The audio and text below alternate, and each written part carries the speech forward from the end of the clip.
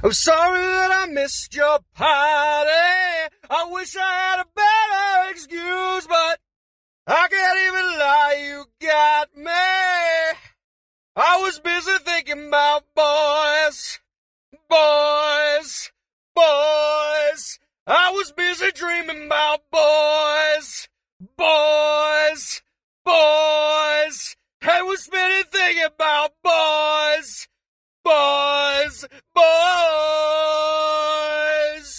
Let's get ready to rumble!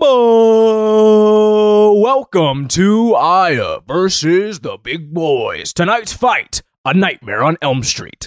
Hello and welcome. My name is Kevin Cookman, resident Big Boy and ringleader for the matchup of the century. As you very much know, we are struggling in a global pandemic, most of us working from home. The side effect of that, a lot more free time to catch up on media of all shapes and sizes. We all have movies we know we should have seen by now, but just haven't. Call it the canon. Call it the IMDb Top 250. Or call them the Big Boys, the pinnacles of cinema, maybe the most explicitly patriarchal artistic medium of all time. It is time for a bro movie beatdown without any further ado. In today's episode and every episode, watching today's film for the very first time, I am joined by the titular prize fighter herself. You can't haunt her dreams, she only haunts yours. Aya Layman. Stay spooky, buddy. What's going on? Oh, good. That's a new catchphrase these I have days. no idea what I said it. It just came out. Stay spooky, kids. Good. Hey, my spooky friend. How's it going, Chief? Oh, man. Live and alive, buddy. We are shoulders deep in horror movies this month. I was going to say, we're pretty deep, buddy.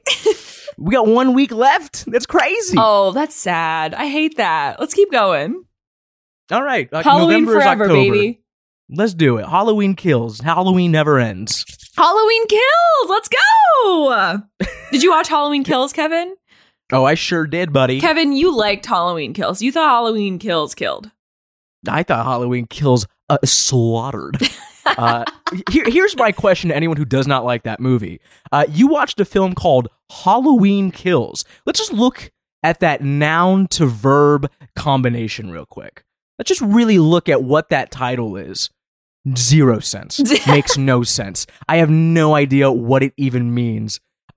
I feel like that's a clue. I feel like it's a hint. It's a hint that it makes no sense. And that it should not. and that you are watching Michael Myers murder 27 people. You should just shut up and clap. Shut up and shout and cheer. I did think those parts ruled. Don't get me wrong. Those parts are great. I think this movie made no sense. and that rules. Like, it's so fun to watch my fucking girl, Kyle Richards, outsmart Michael Myers. Ruled. Michael She does Myers. the Lord of the Rings thing. Yes. Wow. Okay. Nerd alert. We watch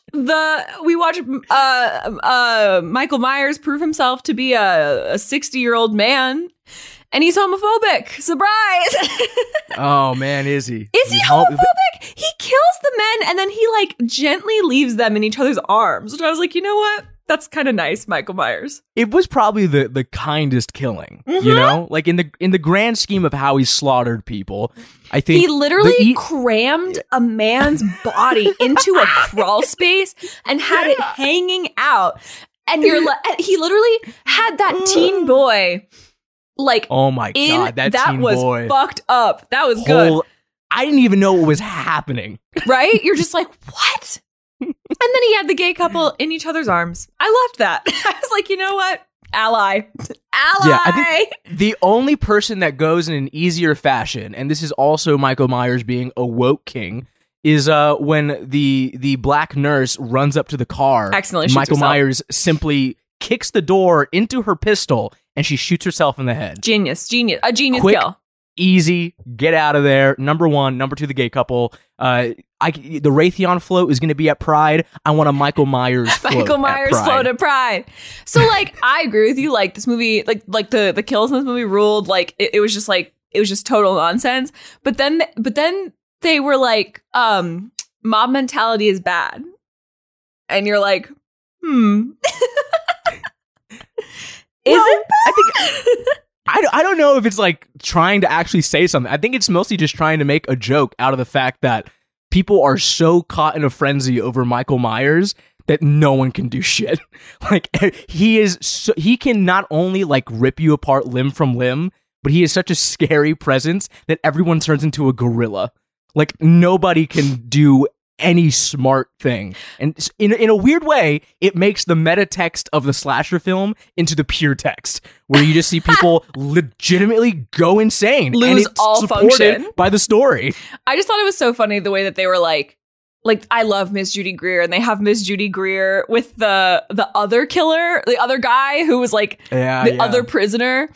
And she's like, you were going to kill an innocent man. And it's like, okay, but he was also in the like heavy duty lockup with what did he do? Like, he was with Michael Myers in prison. They're not putting a guy who was like maybe wrongly accused. They're not putting a guy who maybe had like a weed charge in the prison transport with Michael Myers. I'm like, Judy, you just saved like a rapist. Yeah, I was kind of, the only part of that movie that kind of sucked was that in that scene where she's trying to console him, he doesn't walk up to her, smile, and then eat her face. Right? I'm like, this man should have like taken his dick out and slapped her with it or something. like that to me, like that sequence where you're supposed to feel sad that this like, again, like I know that not all prisoners deserve to be prisoners, especially like a life sentence maybe needs like, that's not necessarily like a proof of their wrongdoing, but like again, same prison transport as Michael Myers. Like there's no, I don't feel sorry for that man. Like clearly he was up to something. I like that would be the only truly like otherwise I'm like whatever, but that would have been the only saving grace for me if they were like no, this guy also sucks and you're an idiot. That would have been awesome if just all of a sudden the movie just has two killers on the loose. They should have done that. Where they were like, that's okay, this guy is a killer, but he's actually not as bad as Michael Myers, but he is still a killer. And like maybe they all were like celebrating the fact that, okay, well, we caught this guy, so we can obviously catch Michael Myers, and then womp womp. Well, look, in other big boy news, Aya, Kevin, happy Dune week. Oh, it's Dune week. Well, a very happy Dune week to those who celebrate. It's Dune week, and also this is one of the big weekends. This is when I think everything was supposed to come out, and then everything moved out of the way because they thought that it was still going to be a bad pandemic. Jackass Forever was supposed to come out. I think Last Night in Soho was also supposed to come out this day. Yeah, it got pushed like a week, right? It did, yeah. But we do have the new Wes Anderson is coming out tonight. I'm going to go see it. I thought it was next week. No, that's this week. It's at the fucking Burbank 16. And you didn't get me a fucking ticket? I don't know. You're always busy. Fan. Every fake time friend, I'm like, oh, Io, do you want to do something for the show? Oh, do you want to hang out sometime? I'm like, oh, I'm going to a cemetery screening. You've never asked me to hang out. How fucking dare you? How dare you? You never asked me to hang out, you fucking pig. We hung out 2 days ago. So? What's your point? I can't believe this. I'm so hurt. Oh, it's probably an extra seat. Let's go find another screening. Let's find another screening. I don't know. Do you even like Wes Anderson? You probably didn't even want to watch it. I love Wes Anderson. I've seen all his movies. Well, look. I bring this up mostly to say, yeah, we got some real big boys are all coming out in a real flurry this month and the next month as well. Some of them we'll be reviewing on this very show the week they come out. Like next week, Last Night in Soho is going to be our big episode blowout for the end of October. Hell yeah. But for a lot of other things, don't you worry. We have something planned for the end of the year, a big boy roundup. We'll be talking about everything that we possibly missed in a supersized episode. You're in safe hands. Don't worry. Delete the email draft. You're good. I just can't believe we didn't cover The Last Duel on this podcast yet. Oh. Here's the thing. Going into it, you think it's going to be a fun episode, and then you watch the movie and you realize, oh, maybe this is not the most fun episode.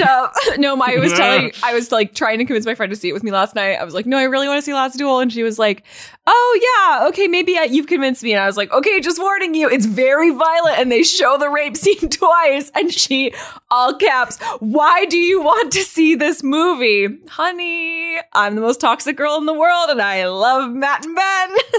You see, you ruined your plan that way. And folks, that is why we should abolish all trigger warnings. Content warnings are the death of art. Let's get them out. Scary, Kevin.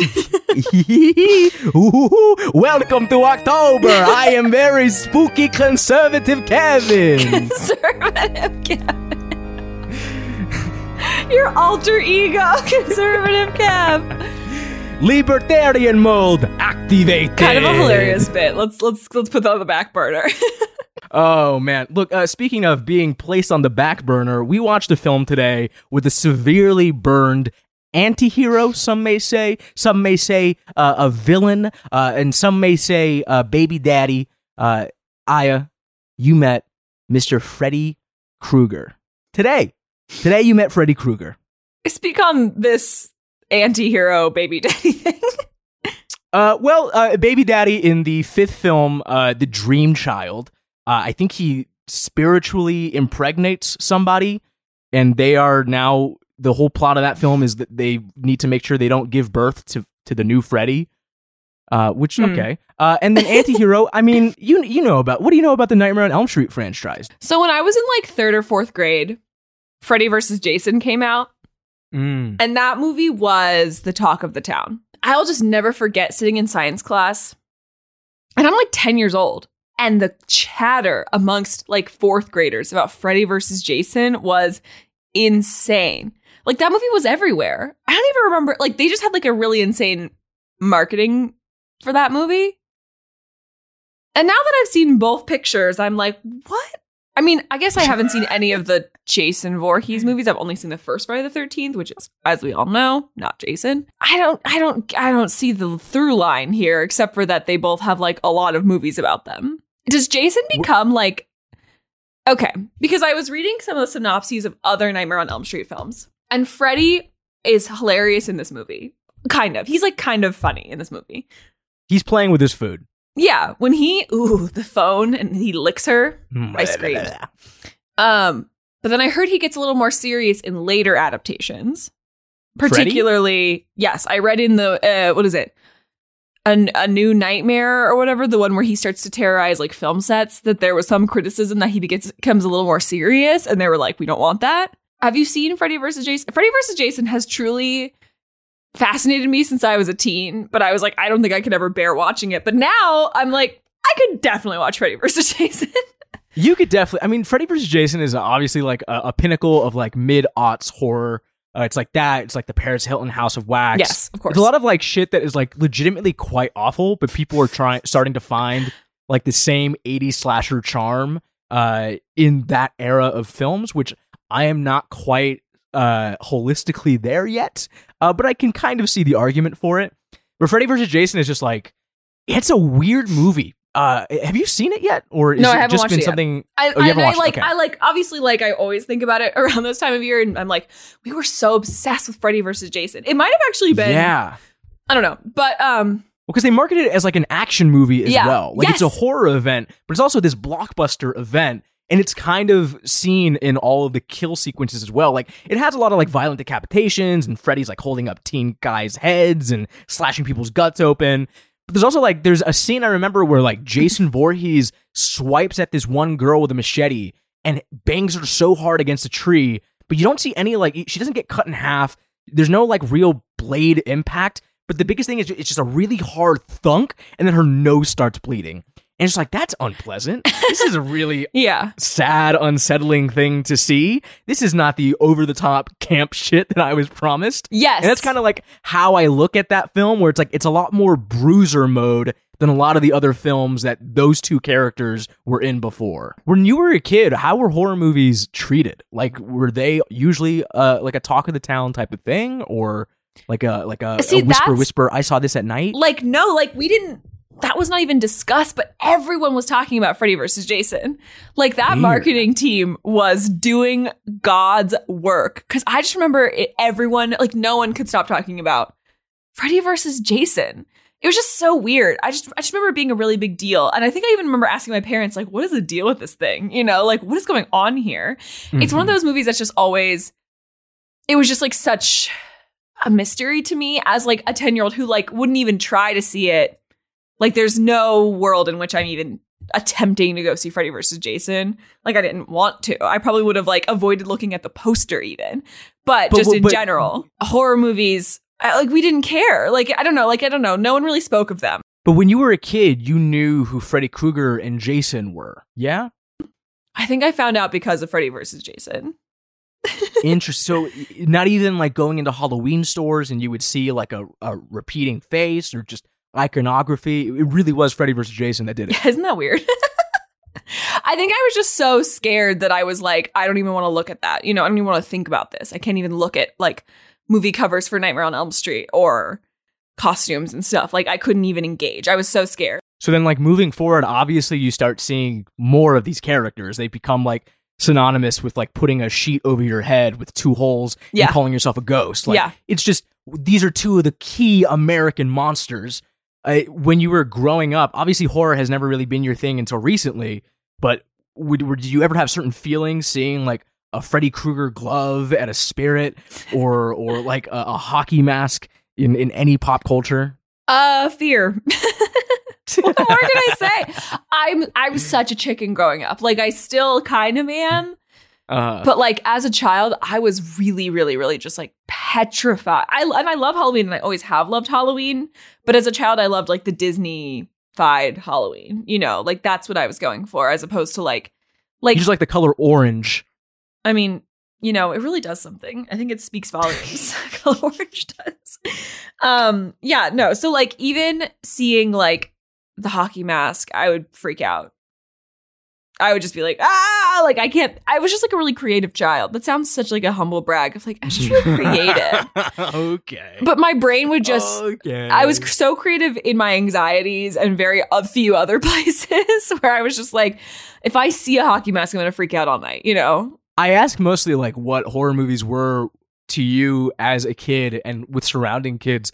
Because I know like when I was like in, let's say 3rd, 4th grade, horror movies were almost a folk tale type of thing. Yeah. Like I remember sitting in a circle and everyone would kind of recite a scary scene as if it were like a scary story to tell in the dark. What? Like I remember someone telling me the plot of Amityville Horror, like the Ryan Reynolds version, as if it was like a campfire story. And then I would tell everyone the scene in Signs where the alien walks across that 2 houses in the found footage segment. Like everyone had their own thing that they would recite to everyone. And so I never watch horror movies, but it was always a thing that like I liked to scroll HBO as a kid. Okay. And like I wanted to like look through all the movie channels and see what was happening and like get as much as possible when nobody was looking. And accidentally sometimes I would catch a glimpse of a horror movie and it would fuck me up. But I knew, okay, it's not, I can't let it just fuck me up. I need content out of this. I need something. I need something to bring to the boys. The boys are going to have to hear about this.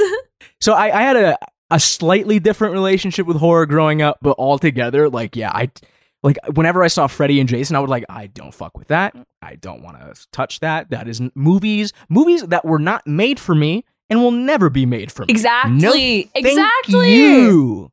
When I was like, God, how old was I? For some reason, my brain says 4th grade, but I cannot imagine that being possible. But I think it was like 4th or 5th grade. Maybe 5th grade. My mom was out of town and my dad rented The Grudge for me. Why would he do that? I have no clue. I still don't know why, but it was like, when did that? When did The Grudge come out? 2004. 2004. Yeah, so it was like truly 5th grade, 5th or 6th grade. And like a year after Freddy versus Jason, all in quick succession. Everyone is talking about The Grudge. Everyone was talking about the fucking Grudge. It's like everywhere. Parodies of The Grudge are everywhere.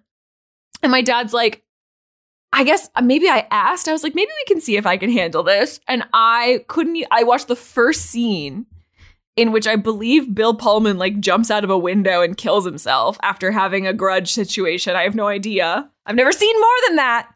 And I like got up and turned it off. And then I watched, and then my dad made me Rice-A-Roni, and I watched Comically While You Were Sleeping, which also stars Bill Pullman.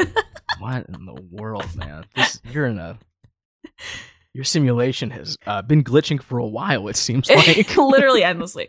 Yeah, so horror movies were never made for me as a no ma'am, not for me. Did you know the concept of A Nightmare on Elm Street?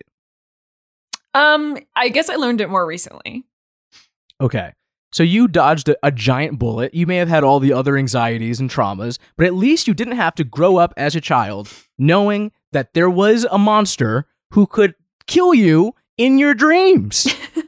And let me tell you, buddy, when little Kevin watches a glimpse of Nightmare on Elm Street on Cinemax one day, oh no. it's the scene, no. I think Little it's Kev. when Nancy, it's the school nightmare, and she goes into the boiler room, and you just see the shadow of Freddy just constantly like clack around. And it's kind of funny today and very goofy, but just the concept of her being backed into a corner and not knowing where to go, and also understanding that she's just sleeping right now, like she doesn't even have full agency as she's about to get slaughtered, did not do great things for me. I had nightmares for several days after watching that scene. Oh my God. And I would always be fearful that I would once again have a Nightmare on Elm Street type nightmare. I don't know if it was Freddy that was haunting me or if it was like just the idea that like, oh, there are actual stakes here. I thought this was a nothing matter zone, but now I have this idea incepted into me that, oh, maybe this all does matter. This sucks. This ruined dreams. Thank you. So I actually, I saw clips of it when I was a kid, and then I didn't have the bravery to watch it in full until 3 years ago. Wow. And so it was a big cross off the list.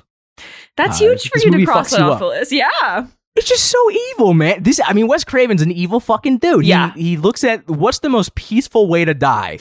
In your sleep? Okay, let's make it the most violent. I was like looking through his filmography last night, preparing myself for the question, how many Wes Craven films have you seen? I almost said Wes Anderson, hilariously. How many Wes Craven films have you seen? And I was going through and I was like, oh, this man has actively made at least 2 films that I like will never watch. And those are... Oh, that's right. Those are Last House on the Left and Hills Have Eyes. Okay. Yeah. All right. Which is fucked up. Like that man's 2 first movies are so disturbing that I've seen trailers. I was watching Eli Roth's show and Bill Hader talked about Last House on the Left and I had to skip through because I didn't I watched the this is dark. I watched the episode and I listened to the podcast. And when I was watching it, I literally was like skipping. I was fast forwarding. I couldn't even see like vague footage from that movie. That was fucked up. Like that's such a hard no from me. Hills Have Eyes, I could probably be talked into it, but Last House on the Left, I'm never gonna watch that movie. And that's the same guy. I mean, I feel like it's pretty obvious. I don't even really have to ask why you wouldn't watch those movies. I know a lot of people that have seen. They're as like seasoned as I am, and they're also like, yeah, I'm just never gonna touch those. I'm okay with never having those in my purview, and they're not completely wrong. I think, man, we're firing off on all cylinders. Wes Craven is a weird guy. Yeah. He is a master of horror, a godfather of horror. He is one of the legends of the entire genre. I respect him. Mm-hmm. I don't like his movies very much at all. He's a cute guy. He's like a cutie. He is. Well, because he's like a demure like teacher that turned into a film director. Like he was just a regular professor that was like, oh, okay, let's get into this little filmmaking game, and then like makes Last House on the Left. That's so fucked. Those 2 films aren't made in succession. It's Last House on the Left, and then a full-length porno, and then The Hills Have Eyes. Those are the first 3, in fact. He makes The Fireworks Woman right in the middle, which is a very dramatic incest porno. So that's, I guess you gotta make a buck in the 70s, and making exploitation however Throat. you can. He's in Deep Throat. He's friends with the exotic adult actors, According to Wikipedia, Craven left the academic world for the more lucrative role of pornographic film director. Which also why Last House on the Left was a bit more taboo in that people thought it was actually porno. It is all simulated, every heinous act that happens in that film.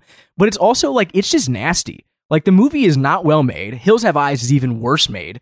And like Last House on the Left is also like, it's grimy and it's scummy, and it's also having a lot of fun doing it. Like, the soundtrack in that movie is like this bluegrass banjo, and like the whole time while like every shitty, awful thing is happening. And it's like, you don't know if this is like, I mean, in Nightmare on Elm Street, he has like a whole sonnet from Hamlet play during one of the most over-the-top dream sequences. Obsessed. Like, he's one of those guys that like puts a lot of like intellectual thought into his trash, but also is just kind of making trash. Yeah, I think that's why those first two scare me so bad, is because they're so low budget, which is like the fear I feel for Texas Chainsaw Massacre. We were like, oh, right, these are just like people doing this to each other. Yeah. Getting paid like $15 a day or something.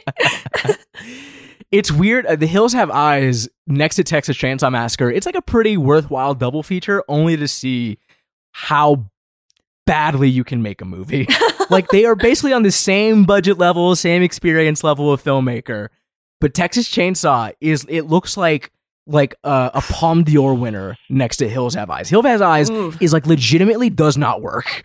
Like, it is garbage. No, it is bad. And it's like why like a lot of the remakes to his movies are kind of the Hills Have Eyes remake, at least, is kind of very good. What? Because you have like an actual competent filmmaker using this incredible concept that Craven just can't really pull off all the way, whether it be budgetary or like his own imagination. Oh, sorry. Craven was a birder. In 2010, he joined Audubon California's board of directors. What is it? What does that mean? A birder? He was a birder. Yeah.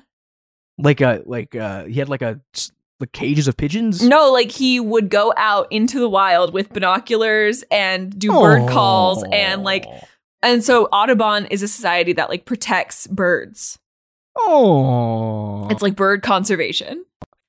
And you see, that's the thing. We'll talk a lot about Wes Craven today and what he can and can't do.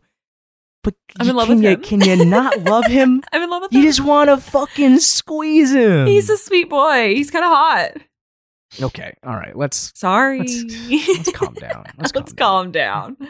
To move back for a quick second, Freddy Krueger basically becomes an anti-hero because after Nightmare on Elm Street 1, what the deal was for this film is that Wes Craven could basically write it himself. He could do his movie, but he's signing over all the character and franchise rights to the producer. And the producer, after the hit success of this first one, was like, okay, let's make 5 garbage ones where Freddy Krueger is only the wisecracking funny guy. And then that's all she wrote. And then Wes Craven comes back for New Nightmare, which is his test run for Scream. Do you know what New Nightmare is about? Yeah. Okay. So it's like very much the test run for Scream. Yeah. And, Wes Craven just goes about and then has one of the best 90s runs that any director financially could ever have. And bada bing, bada boom. That's Nightmare on Elm Street. And then there's a remake that came out 11 years ago. Bullshit, awful, nobody likes it. And now it's just I saw a franchise in limbo. I saw that on HBO Max and I almost watched it on accident. I don't think I even knew that a remake came out. You weren't a ride or die for your girl Rooney Mara in 2010? Where were you, huh? Where were you? Oh, she's in that? She plays Nancy. No way. Now I want to watch Rooney it. Rooney Mara versus Jackie Earle Haley. Okay. It's odd because Robert Englund definitely could have done it again, but And Michael Bay produced it. Yeah, Michael Bay was big into producing the horror remakes too. Like in 2009, he does the Friday the 13th remake, which is also pretty much maligned. Are you do you like Scream? I'm kind of neutral on. I think Scream 2 is better, way better. Oh, okay. But it's kind of one of the main things with Craven for me in that Scream is like it's so similar to A Nightmare on Elm Street, where you can tell that like this is a director who wants to like make analogies to like Shakespeare and other great forms of literature and like photosensitive eye fuckery. But then he also is like, for some reason, really, really wants to put in camp when he doesn't have to. And I'm like, okay, buddy, I think you can do one of these things really well. Could we just do that one thing? Just once? No, bitch. And he Give says, me no, bitch. Camp, Wes Craven. I like that. You're a Scream fan. I like Scream a lot. Okay. Well, here's the thing. This is the only time we'll ever really be able to talk about Wes Craven. You've seen the other big boys. I don't think Hills Have Eyes and Last House on the Left are really big boys in the grand scheme of things. It's Nightmare on Elm Street and it's Scream. And Scream. Like, you have seen his two big hubba bubbas. I've seen Scream and Scream. I like in college, there was one morning in like October maybe or September where I was like, you know what? I'm going to watch a little horror movie for myself. I think I can handle it. And then I watched Scream by myself. Truly at probably like 11 a.m. on a Saturday. And I was like, this rules so hard. I had the time of my life just like by myself watching a horror movie. And then I took a horror movie class in college. That's why. Wow. That ruled. Yeah. So I love Scream. I saw Scream 2 for the first time this summer at Cinespia. This motherfucker, dude. It was fun. I love Laurie Metcalf. Is there anything else to say? This tomb rat. I like the first one better. I'm sorry. I think 2 is good too. Don't get me wrong. And Timothy Olyphant is in that, and he's so sexy. Maybe Wes Craven just has an eye for cute boys.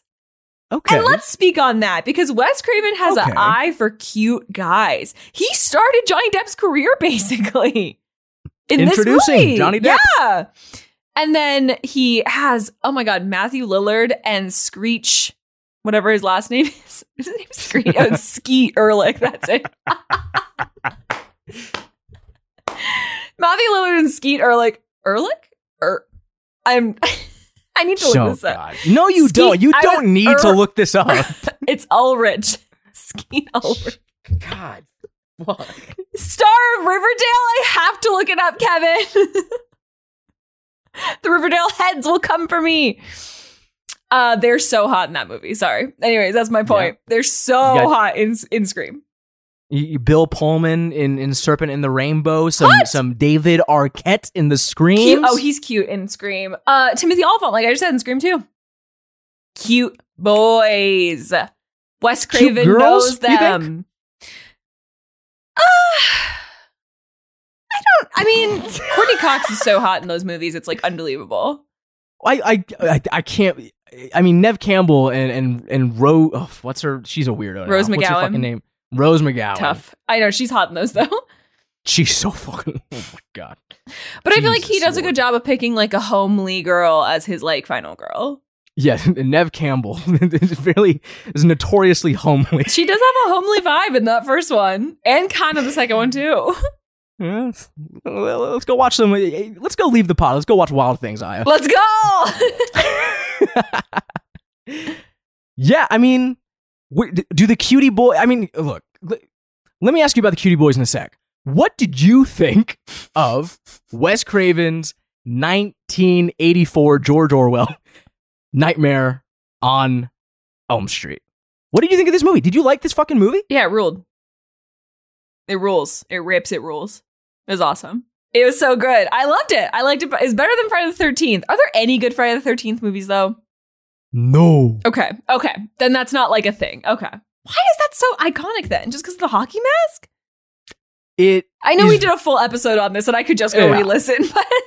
But now that we watch more and more, I'm like, what were people thinking? I think it's one of the very rare franchises, like a James Bond, where you go to it and you know exactly what you're going to get. Okay. And what you're going to get is some stabbing, some titties, and Jason Voorhees maybe doing a jump scare or two so you can hold your date and fail to go down on her afterwards in the parking lot. And it's really, that's I guess all it's like, you need. I guess it's like something that speaks to a good horror movie is having a really easy Halloween costume. And that's like the easiest Halloween costume you could ever think of is just like a hockey mask. Michael Myers' easiest Halloween costume, just to get a jumpsuit. I mean, it's these are fast food franchises, and maybe A Nightmare on Elm Street kind of turns into that. But if everyone else is McDonald's, maybe Freddy Krueger is Five Guys, The Habit. One of those other chains that kind of sucks and is overpriced, but higher quality ingredients is the point. I loved it. And I loved it. I thought it was so good. I had the good time of my life. You know what's funny, though? I fell asleep watching this movie. Oh, no. The whole movie, they're like, hey, when did you fall asleep? I was like in and out, but I watched it all.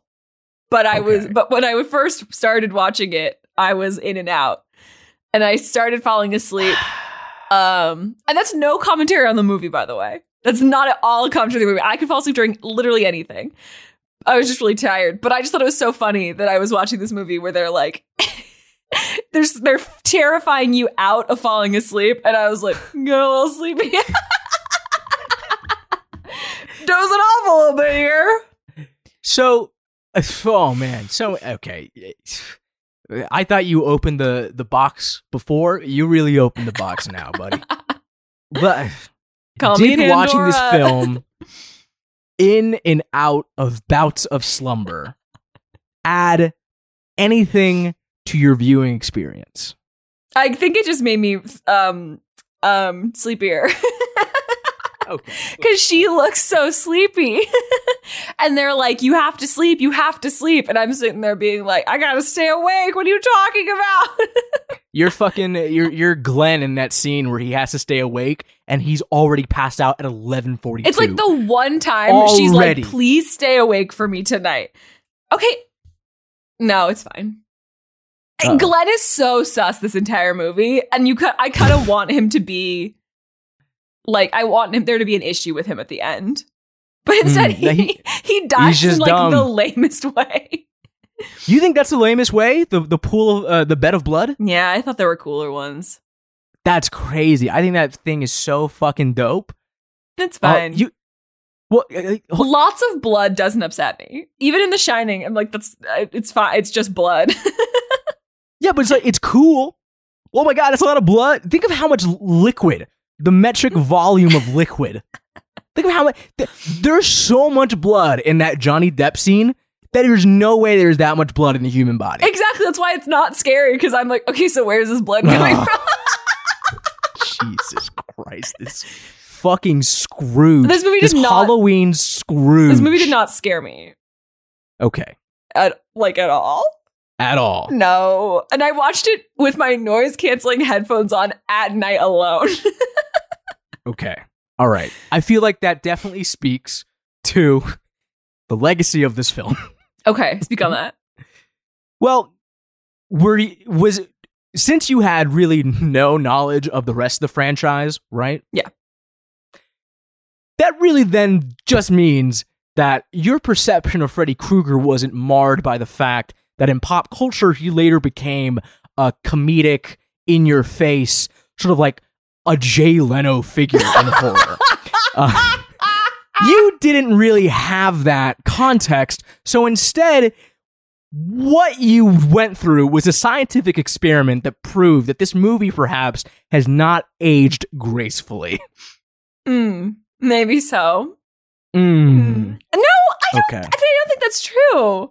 I would almost agree with you if it was true, because this is a thing that happens to me with the two Wes Craven Big Boys, where I watched this when I was like 8, and I had my life ruined. And I watched it again when I was like 20-something, and I was like, I watched it, and I was like, oh, I thought I was a smarter 8-year-old than this. I didn't know that this would have been the thing to break me. And then the same thing with Scream, where I saw clips of it when I was like 11, and I saw like I thought the opening scene was one of the most upsetting, scariest things I had ever seen. That shit's scary, though. That shit is scary. It is, but then I watched it again when I wanted to give the film a fair shot when I was like, maybe like, let's say 19, and I was almost upset that it was funny. You know, like I was kind of just like bummed out that this one of the most terrifying, like the Rose McGowan death scene where she gets hung by the garage door. Scary. It's scary as fuck, but then I go back and watch it when I'm like a bit more seasoned, and I'm like, God damn it, I just want to cut out the comedy, because I remember how this made me feel. Like I saw the trailer for Scream 5, or whatever they're calling that, before I saw the last They're Duel just this calling week. it Scream.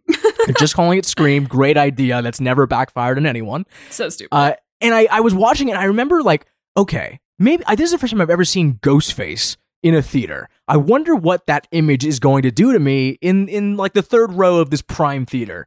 And it did nothing. I remember that face being so fucking spooky, and then I see it in the big box, and it does nothing to me now. I'm bummed. I feel like I don't know what it is, but I feel like we both had a Fred Krueger experience with Wes Craven, where like suddenly I'm like, oh, we had the same dream. We saw the same thing. Scream is scarier to me than this movie is. Hands down. Yeah. Scream's scary. Well, I mean, I think again that speaks to like what we are afraid of. Like, Scream still scares me. I thought Scream 2 was not that scary, but Scream 1 still scares me because it's like a real person. Like that, that's the scariest thing to me. And to an extent, okay, and that's what I had an issue with again with Halloween Kills.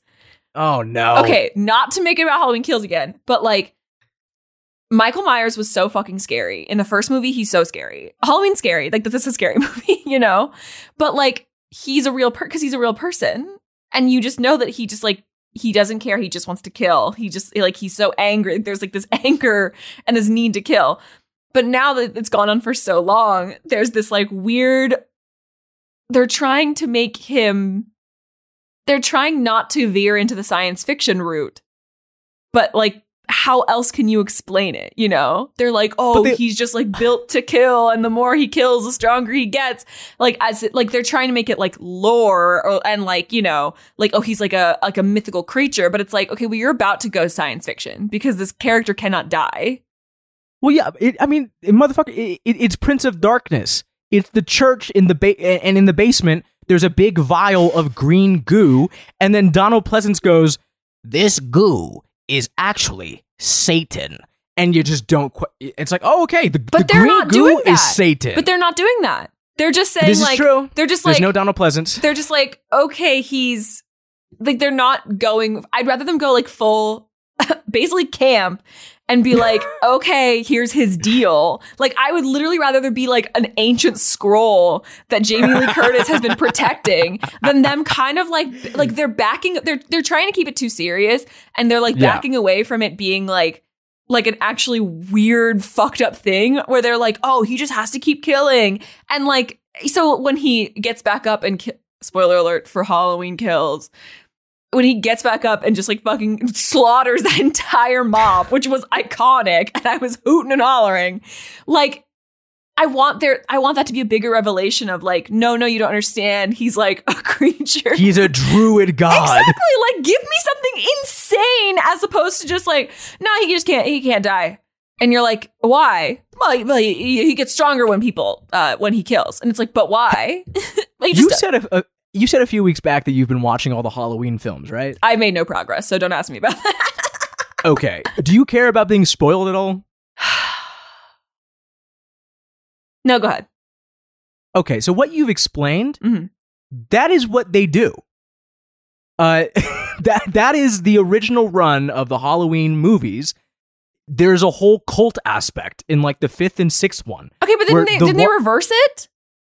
Well, yeah, with the David Gordon Green one, and they made it, okay, this is just going to be a sequel to the first Halloween. Fuck all the other lore. The 6th movie that has Paul Rudd in it, the whole thing with Paul Rudd. Yeah, Paul Rudd is literally a cult member that wants to, like, Michael Myers is an undead being of evil that is killing everyone. I don't know what their goal is to, like, drown in blood in Haddonfield, Illinois. But you're explaining what they did already. That's awesome! Why don't they keep that up? Why don't they do that more? Give me that. Okay, I'm gonna watch that after we hang up. But like, okay, I think they will. I think the third one they're gonna do it because I don't think they will. Think about how everyone does a reboot nowadays. You don't want anyone to watch all the other movies that lead up to it. You want everyone in China and Taiwan and Australia to like only have to watch one movie and just start from scratch from there. I swear, if Halloween Ends doesn't have the cult shit in it, I will bend over and bite my ball. You hear that? Just one. One ball. One single ball like that, in my mouth. Rules so hard. And it just, I mean, like, I'm basically doing, because I've seen the first one obviously as just like a establishing presence. Mhm. And then I watched what was the last one called? Halloween 2018? How are we going to loop this back to Craven? Just Okay. before we go, yeah. The just reason before why get I deeper. brought that up and why it's bothering me so much is because I am not afraid of like a supernatural being like that. I'm not afraid of Freddy Krueger because it's not real. And I've had scarier dreams than that. And like, but but that's why I am scared of Scream, and I am scared of the original Michael Myers, because I'm like, okay, these are real people. This could happen. I think Scream also really works for me as a scarier film because every kill in Scream feels like Tina's death in A Nightmare on Elm Street. Oh, Tina's death rules! Where she gets flung around the entire room and you can't do anything. You just stare at her getting obliterated and it hurts. There's a pain. You can feel the blades enter her body. That's how Scream functions. Like every stab in Scream, you can feel the sting. You know, there's a penetration to that movie that is like endemic to the whole sexual nature of horror and the metatext of all that. And then, of course, it's speaking on that. That's like the genius part of Scream. I will definitely give Scream that all day. But yeah, Nightmare on Elm Street, even in this very first film, it veers further away from like, ouchie, that looks like it hurt, into like pure explosive cartoon mayhem. Like it ends, I don't know how a movie that has the Tina death scene ends with Nancy's mom getting sucked into a door window. Obsessed. I don't know how those exist in the same space. I loved that. I was like, I loved that so much. I love that the second the hood comes up and you see the colors, you're like, there it is. And that's my biggest issue with Freddy Krueger, is if he came for me, I would just be like, honey, what are we wearing? What is this look? He would not make it. I would bully him, which is how you actually kill him. Like, well, again, did you also maybe not find this scary because it reminded you too much of It? I was thinking it. That's exactly what I was those thinking. Two movies completely rip off this entire franchise's lore. They're like, okay, so if you actually bully them, bullying does work, in fact. And I love that bullying works. Yeah, that was kind of a... It is crazy the plagiarism at play there. Like, it's absolutely wild. Is that what happens in the book? Oh, and it did come out. And the It novel actually did come out after Nightmare on Elm Street. I would not be surprised. I really would not be. Because it's the same fucking idea. Like, these are both stories about collective town traumas, about how the kids are paying for the sins of their parents. There's a weird, creepy-faced, iconic villain monster who is haunting every kid, and then they all convene and go, hey, I saw the same thing. Did you? Yeah, I did. And they all, like, every scene is like its own little dream sequence. Oh, did it really happen? Like, it is to a fucking T. It is shameless. I love the reveal, especially because it like didn't happen a long time ago, is my favorite thing. That like the reveal of like the mom's involvement. Yeah. That it probably happened like 5-10 years ago. Like it wasn't like, oh, when I was a teenager, this happened to me too. It was like, no, I actually saved your life by fucking murdering this guy who was terrorizing our town. I love that. It ruled. And I love that she kept the hand, which I was glove. Like, maybe we don't do that. Maybe that's like his talisman. Like, let's not do that. So did that aspect work for you? Like, what I just want to say, like, in terms of like the It comparison, so we can put that to bed. I am so grateful that in It Chapter 1, it takes those little brats like 80 minutes to come together and say, hey, did you see the creepy clown? Yes, I also saw the creepy clown. In Nightmare on Elm Street, it takes 7 minutes for them to sit in a living room and go, oh, we all saw the same thing, right? Right. And then now the movie can actually start doing all the cool shit. Thank Christ, more movies just get to your point in 7 minutes. I like very much. The funny thing, I know I've seen it a lot. I really don't like it. I think they're bad. I think they're like really, I mean, I've only seen the new movies, the Andy Muschietti films. I think they're so bad. I think It One is one of the worst movies I've ever had to sit through. I remember watching it in fucking Dolby and being like, this shit sucks.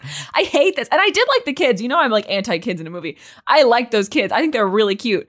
And they have like such good banter. But like, fuck, those movies suck shit. They're so bad. The graphics are terrible. I hate to look at every aspect of those movies except... The graphics are... Are you... You're such a gamer. Sorry. You're such a fucking gamer, dude. I hate the graphics. I hate every frame of those movies except Bill Hader. So I think that actually added to my enjoyment of this because I was doing the It comparison. But I was like, oh, this actually rules. And I do love that maybe it's because it's girlies who are having the dreams. And girls are like, hey, this horrible, creepy thing happened to me. And another girl's like, this horrible, creepy thing happened to me too. Whereas young boys are going to be like, I'm too cool and chill to talk about this. So much better. This movie was so much better than It. It sucks. Stop lying to yourselves. Kevin, that has the biggest September opening of all time. Actually, I think It Chapter 2 overtook It 1 in terms of biggest September openings because people love It Chapter 1 so much. And that movie fucking sucks. Maybe you really were scared by Freddy Krueger because you definitely seem to be evading his evil presence. Why? Do you have a question about Freddy Krueger? I'm going to retitle the episode Halloween Kills plus It Chapter 2. You know I died to talk about It Chapter 2 for a full This episode. motherfucker Freddy Krueger is inhabiting our dreams in a metaphysical space. I just don't even know what to say about this movie because I thought it was so fun. We are pushing him out. It was so fun. So efficiently. I don't know what to say about it. It was such a good fun movie. Be gone. I don't have an interesting take about this movie. I just thought it was really good. I loved the lore. I loved her. I thought Nancy was incredible. I love her. I love it. I love a small town thing. I thought it was so fucking good. Their houses are gorgeous. Oh my God. Oh, yeah. Beautiful real estate. Is this LA? Yeah. This movie has truly everything that I look for in a film, and I had a great time. It's 90 minutes. There's beautiful real estate. The girl's adorable, and she's not dumb, which I love. I mean, there's kind of in the beginning where you're just kind of like, hey, baby, don't fall asleep. Stop falling asleep. Please stop falling asleep. And then when she finally realizes it, you're like, whew, okay, we're on one. We're good. I love it. I fucking love this shit. I loved that fucking first death scene was so good. I love the switch out, which he obviously does in Scream as well, of you think this is your final girl because you're introduced to her first and then bye. Just the feeling you get when you hear them absolutely fucking in the other room loudly, where I'm like, no teenage boy has ever performed this well ever. Oh, Rod. And there's the sinking in your stomach of oh my God, she's gonna die. Tina's about to fucking die because you can't hit it that good and live in one of these movies. Love that shit. Love it. Loved it. Loved it. A+ for me.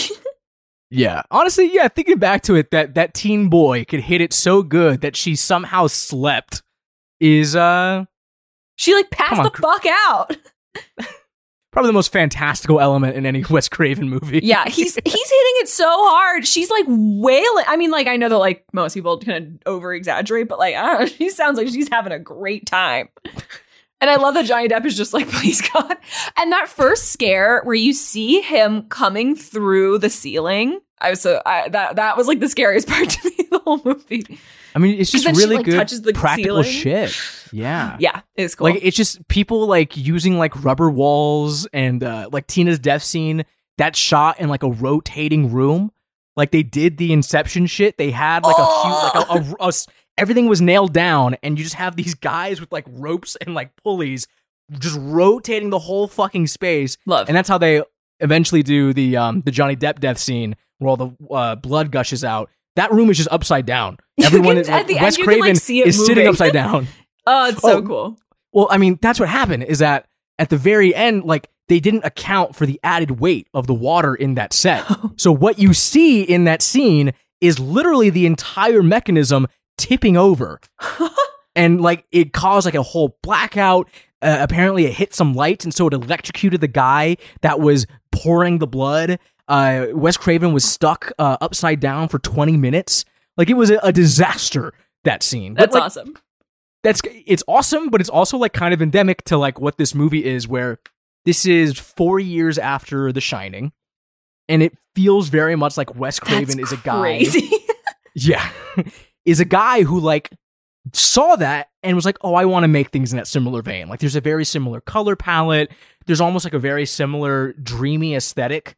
Yeah. Obviously, this is about dreams, but like, I love how at the beginning of this film, like, he's using like those fade to black ellipses to kind of just move us ahead in time. And I wish the movie did that more. But I guess the point I'm getting to is basically Wes Craven is a guy who has very big Kubrick ambitions, but he has like 80s slasher producer budgets to do this.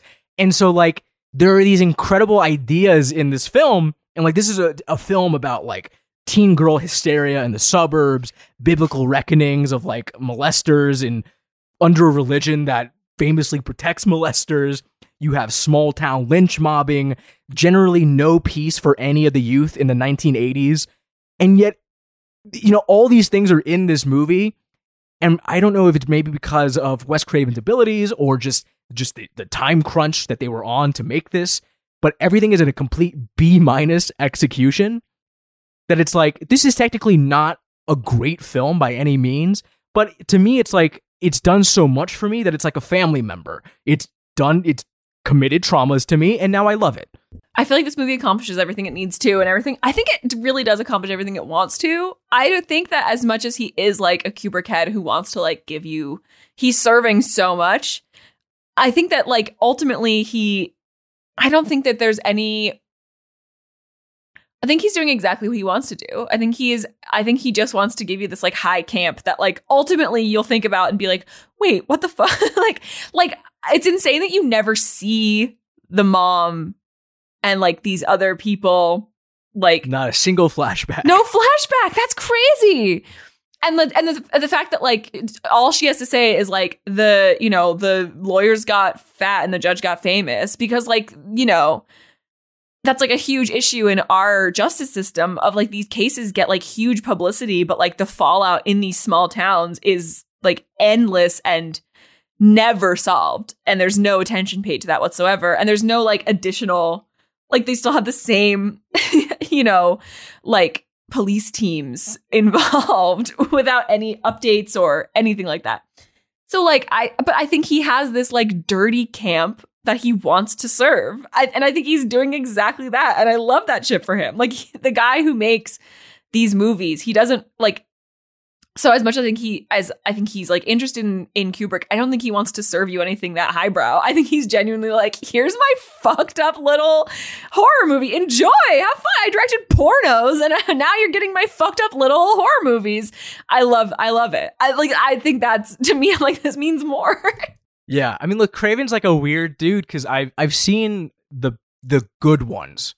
You know, I've kind of run through all the things that you should see, and the only things I really have left are the B, C, and D sides. I've seen 10 of this guy's movies. I do not know what his deal is. He is a completely escapable presence for me.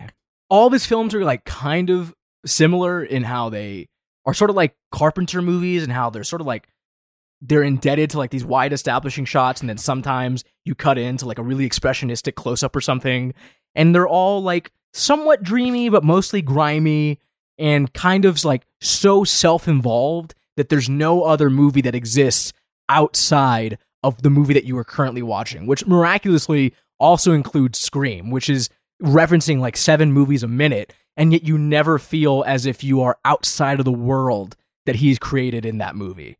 And yet, I don't know where he stands on. He brings up many issues. I don't know where he stands on literally a single one. He seems like he's a guy that wanted to use the medium to really proclaim shit. I'm dubious to him only having the camp aspirations. You know what I mean? Because there are so many smaller elements to him that indicate that he has like an inkling of something else. And I'm just curious as to what compels you as a prolific filmmaker to only ever provide inklings and never go full hog on any of these concepts. You know what informs me to Wes Craven? He, for the film Paris Je T'aime, did you ever watch that? No, but I know, yeah, he did a segment. Wes Craven has a segment. And I was like, okay, because I know that there's like a really fucked up like zombie segment. And I was like, is that Wes Craven's? Like, what is going on? No, Wes Craven's segment is about a couple who gets divorced and like they're discussing their divorce or whatever, or like their breakup at Père Lachaise, which is a very famous cemetery in Paris, where we're like, it's where Jim Morrison is buried. It's where like a ton of famous people are buried, including Oscar Wilde. And the ghost of Oscar Wilde appears to the guy and helps him like win his girlfriend, wife, whatever back.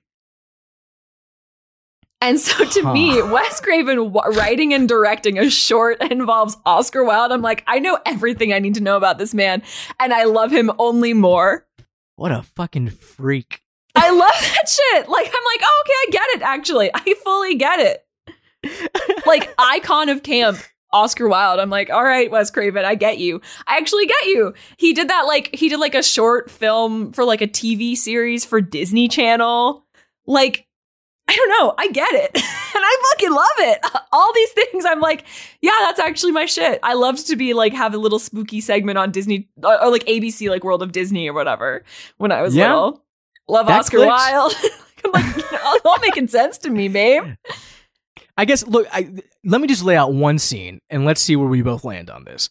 I think the best scene in this movie is when she has the nightmare at the school and she sees Tina in the body bag and she runs out and she sees the body bag get pulled and then she goes in the boiler room. That's like the scariest moment in the whole movie to me, is watching the body bag's legs lift and get pulled. That's scary.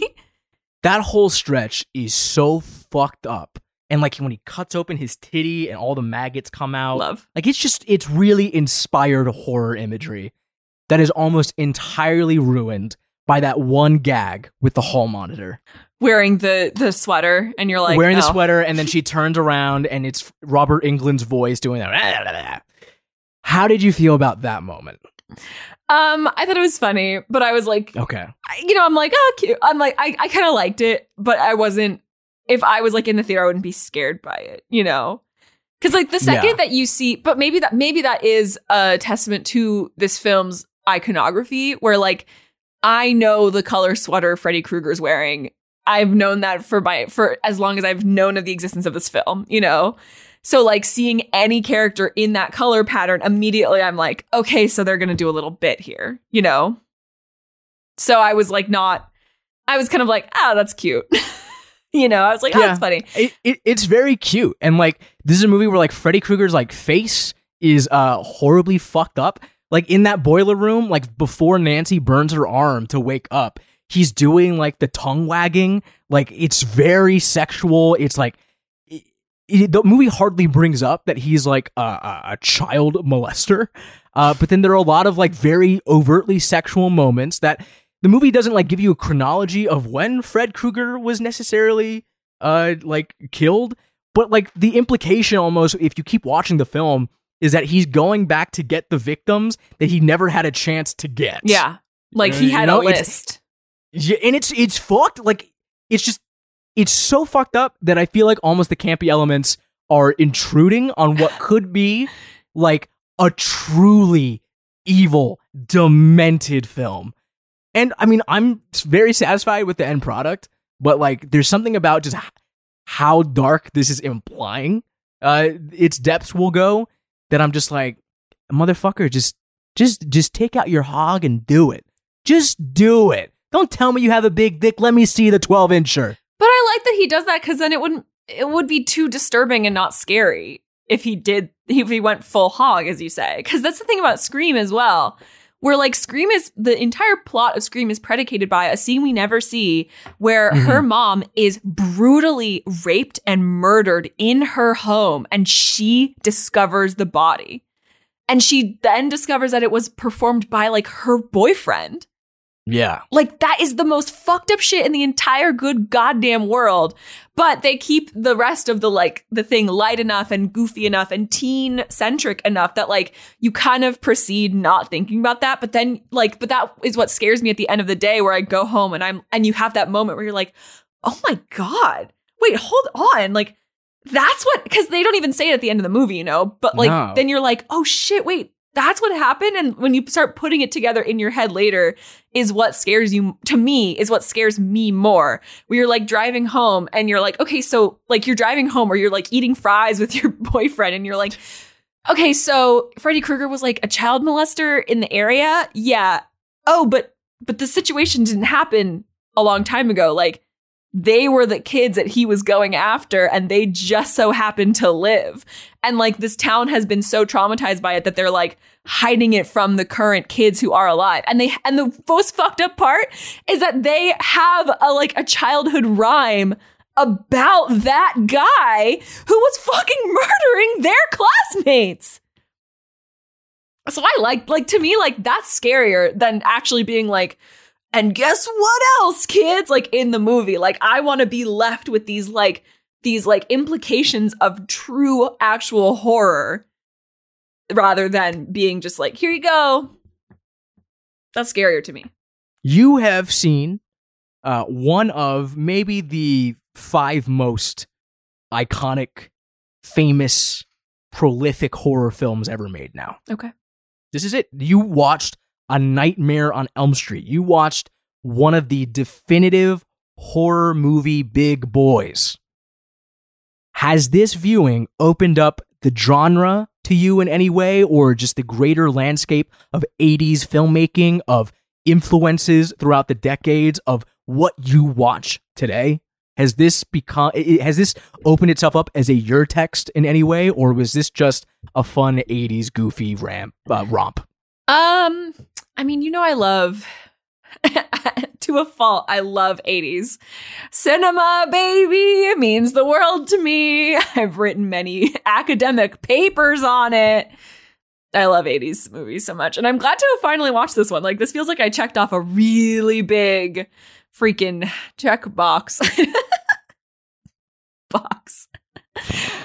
Yeah, I do think it really informs, like, I don't like this was such a huge hit. Like, it can only inform all of horror for the next like 10 years after it, like 10, 15 years, you know? And to this day, I think that everyone is always yearning for, because I do think, as we've just been discussing, he has this great balance of like true horror and like true camp. And I feel like that's what we're kind of circling back to in this era right now. But like, it's hard to nail that down, you know? It's hard to accomplish that. Yeah, well, like, the 80s camp came from like a very genuine, like, not genuine, like, it was also tongue-in-cheek, but it was, I mean, it's the source code. And I feel like what we do right now isn't finding what camp is in 2021. It's trying to replicate 80s camp, yeah, but with 2021 things. Which is just, you fucked up the recipe. You have like a cookie that tastes sour, you know? You use salt instead of sugar. It just doesn't, it's just like the fault of all of our media right now that we always fucking come back to, of like, rebooting things isn't good. And I don't know why people think it's good. It makes you a lot of money, but like, has anyone ever felt satisfied by anything ever? Well, they make a lot of money, and people will very vocally tell you that you're wrong and you're a bitch and you should burn in hell for being a woman. I would love to see a 2021 Nightmare on Elm Street. It'd be dumb as hell. I just don't know if I trust anyone to do that. I think like every major, I don't want to see the A24 elevated horror version of this, really. I think it would be tongue-in-cheek in the worst ways. Yeah, it would suck. The Blumhouse version would be like that I Know What You Did Last Summer thing that just premiered on Amazon. Just like, oh, we're Sexy kind of doing 80s, but not. I don't know if there's a single person that could... I don't know if there's a single director right now that's making like dreamy movies. You know what I mean? Yeah. No one's really into the ethereal at the moment. People want to make shit that is strikingly literal and can be turned into a GIF. True. Yeah. Like, I don't know what else to say. Like, you're totally right. I mean, like, I genuinely don't want to see it, but I also do. Like, I'm like, what would that? I just want to know. Like, I want to look at like a CEO's notes, like some assistant's notes, like a development assistant's notes from the pitch meeting where someone was like, what if we tried it one more time? You know, Yeah. like, what would that look like? But I just feel like people keep getting it fucking wrong. Like, you know, I know what you did last summer. It like they just like focus so hard on like the sexy teens, but like there's no actual chemistry. There's no sense of like there's no sense of urgency in any of these movies. Yeah.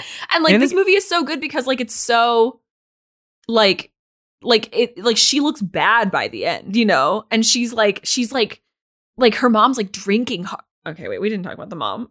One of the best performances I've ever seen in my entire life. I'm so obsessed with that character.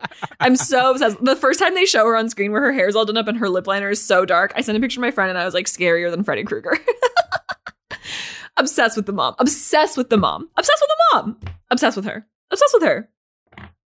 Obsessed with the she and the guy are obviously divorced, and you're like, oh duh, I know why. Like they, you know, you find out about like the fucking she murdered Freddy Krueger, and you're like, oh, I know why they're divorced. He's like in law enforcement, and she was like, I'm gonna kill this guy because you can't. Go off, bitch. What a perfect character. What a perfect character. Speaking of locking me in a basement and burning me up, That's upsetting. it is time to discuss who was the hottest of the flick in Wes Craven's 1984, A Nightmare on Elm Street, bitch. Now, I want to introduce something new to this real quick. I want not only for us to identify the hottest of the flick, as we do every week on this podcast that you can rate and review on Apple Podcasts and share with all your friends. But I would like, in addition to that selection, if you have one, share your Freddy Krueger nightmare. What is a nightmare that has been your lifelong hottest in your psyche? What is a nightmare? Okay, that actually set up to be a different type of question. No, I don't mean that. I mean... Yeah, my sexiest dreams. Cut it. What is a nightmare that has stuck with you long enough? You're like, oh, I remember this one. This one stuck. Okay. Spooky, ooky, let's go. Okay, so hottest of the flick, unfortunately. I know. Listen. Oh, no. I know. You know I'm an Amber Heard defender. Well, aren't we all? Aren't we all? I understand. But unfortunately, this man was my sexual awakening, and that's just how life goes. And folks, Johnny Depp looks so sexy in this movie. It is sickening. And like the Tumblr girlies have known this forever with the fucking crop top. That's like, if you want to talk about the only imagery I've ever known from this movie, it is what Freddy Krueger looks like and Johnny Depp in that crop top, because holy shit, hot as hell. Amber Heard, obviously wearing Amber Heard protector. I understand he's canceled. He's not a good man. And that's been one of the greatest devastations of my young life. But I watched all of his movies when I was 13. And I think Johnny Depp is hot as hell in this movie, unfortunately, but it's true. And he has that. And Wes Craven saw the charm. He saw the charisma. And there you go. And do you want to know my nightmare now? Let's do it. Tell me about your nightmare. When I was a child, I had a very terrifying nightmare where I was on a date with Will Smith. And we were like walking around. It was like a Scooby-Doo style swamp, basically. We were just like on a walk and there was like a pathway. And at a certain point, it became very aware to me that we were being followed and I was going to be murdered and I was running away from a murderer. And they left behind a purple footprint. And as we're walking around, I saw the purple footprint. And then I realized that Will Smith was leaving the purple footprint and he was going to murder me. More recently, though, I had a really scary nightmare that charged nightmare. A woman with long white hair was following me around like a random city, like any metropolis, and screaming, "You're a whore, you're a slut, you're a bitch" at me relentlessly, and I couldn't get away from her. And she was naked and had long white hair, and it was upsetting. Wow. That was somewhat recent too, where I woke up and was just like, And that was a dream that made you realize you were bi. No! And I was horny. Oh, man. I gotta throw some respect on my hottest of the flick. I want to give this man the shine that he deserves Okay. for a long and storied history of bit parts in trash movies and consistently delivering me the goods. Aya, as much as I'd love to make Tina's night, and look, it's still all ACAB, but I gotta go, Oh, yeah. Mr. John Saxon. This man is a motherfucking legend. He's in Black Christmas. He's in the third Nightmare on Elm Street. He's in Argento's Tenebrae. Yeah. And of course, he is in Enter the Dragon as one of the main competitors that fights Bruce Lee. This man has been everywhere. And I want him in my dreams. Here we He's go. really hot. I completely agree with you. I was like, who is he? He's a face that once you get really deep into like New Beverly type programming movies, he just keeps popping up and popping up. And he's never not just giving as much of a performance as he does here. It's like, it's always, he's a workman. That man works. Yeah. I And went through thank his God. filmography and was like, what the fuck? There's been one dream that I had, I think when I was a teenager, or maybe even younger, probably younger actually, that was so visceral. I could smell it, I could feel it. You know how in dreams you can kind of skip through time and you don't really understand where you are? This was a real time one. Oh, God. Yeah. Driving down like a Route 66 type road, real desert road. We go, me and my family, we're in front of like this. It looks like a donut shop, but they sell like meat confectionaries. We walk in, it's abandoned. There's nothing happening, even though the sign outside says open. Me and my family are all in there. One by one, they go into the back behind the counter where all like the meat cakes are. And I just hear squealing and I hear thuds. I don't know why I had this dream. I don't know why this movie didn't do the same thing to me that A Nightmare on Elm Street did, but I ran into a meat cake shop in the middle of nowhere run by Leatherface and his family.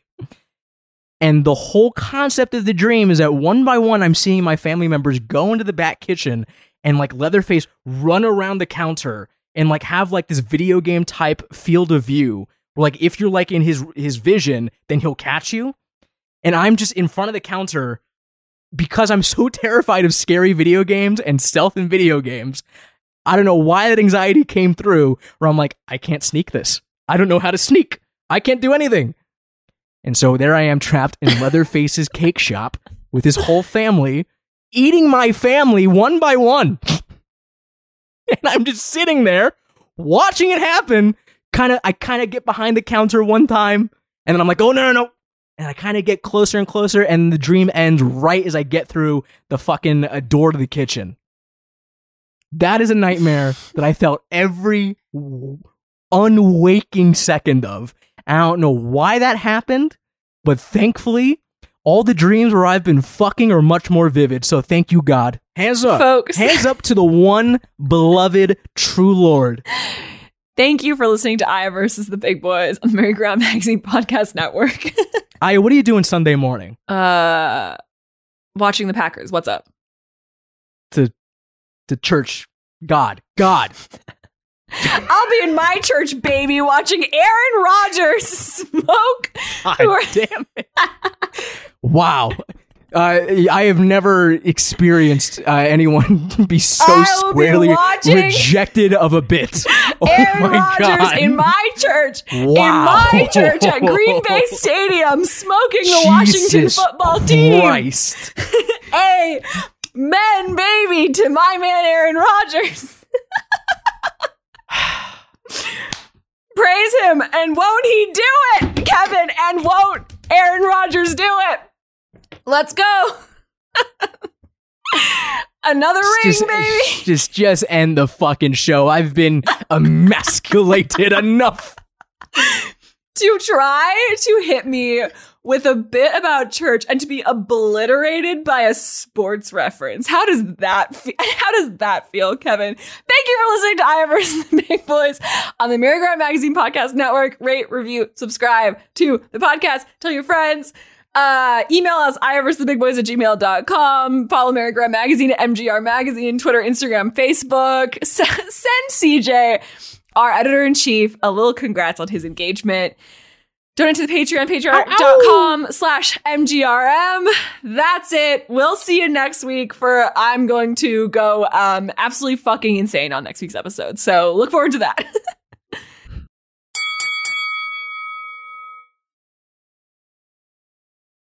Don't be mad at me, no, darling, I can stop it, even if I want it. Don't be mad at me, no, I miss what you were saying, I was miles away. Don't be mad, not like I had a choice. I was busy thinking about boys. I was busy dreaming about boys. I was busy thinking about boys. I was busy dreaming about boys. When I got my tickets to see Halloween, it was so moderately full. Like I isolated us. I was feeling great about it. We got there, packed in like sardines. Oh, yeah. And the air conditioner was broken. Where'd you go? Santa Anita or 16? Santa Anita. Okay, well. At the Dolby. Was it like the Dolby was fucked? That's Dolby. weird. I know. They were like, if you get too hot, we can refund your ticket. It's like, okay. Wait, so you went to go see Halloween Kills, which is streaming on Peacock in a theater with no air filtration. Yeah, it was really great for everybody involved. I was sitting there. This is why I don't ask you to do shit. As I was sitting there, I was like, this movie's literally in my home right now. I was like, Wow. Horseshit. Never mind. I rescind all invitations.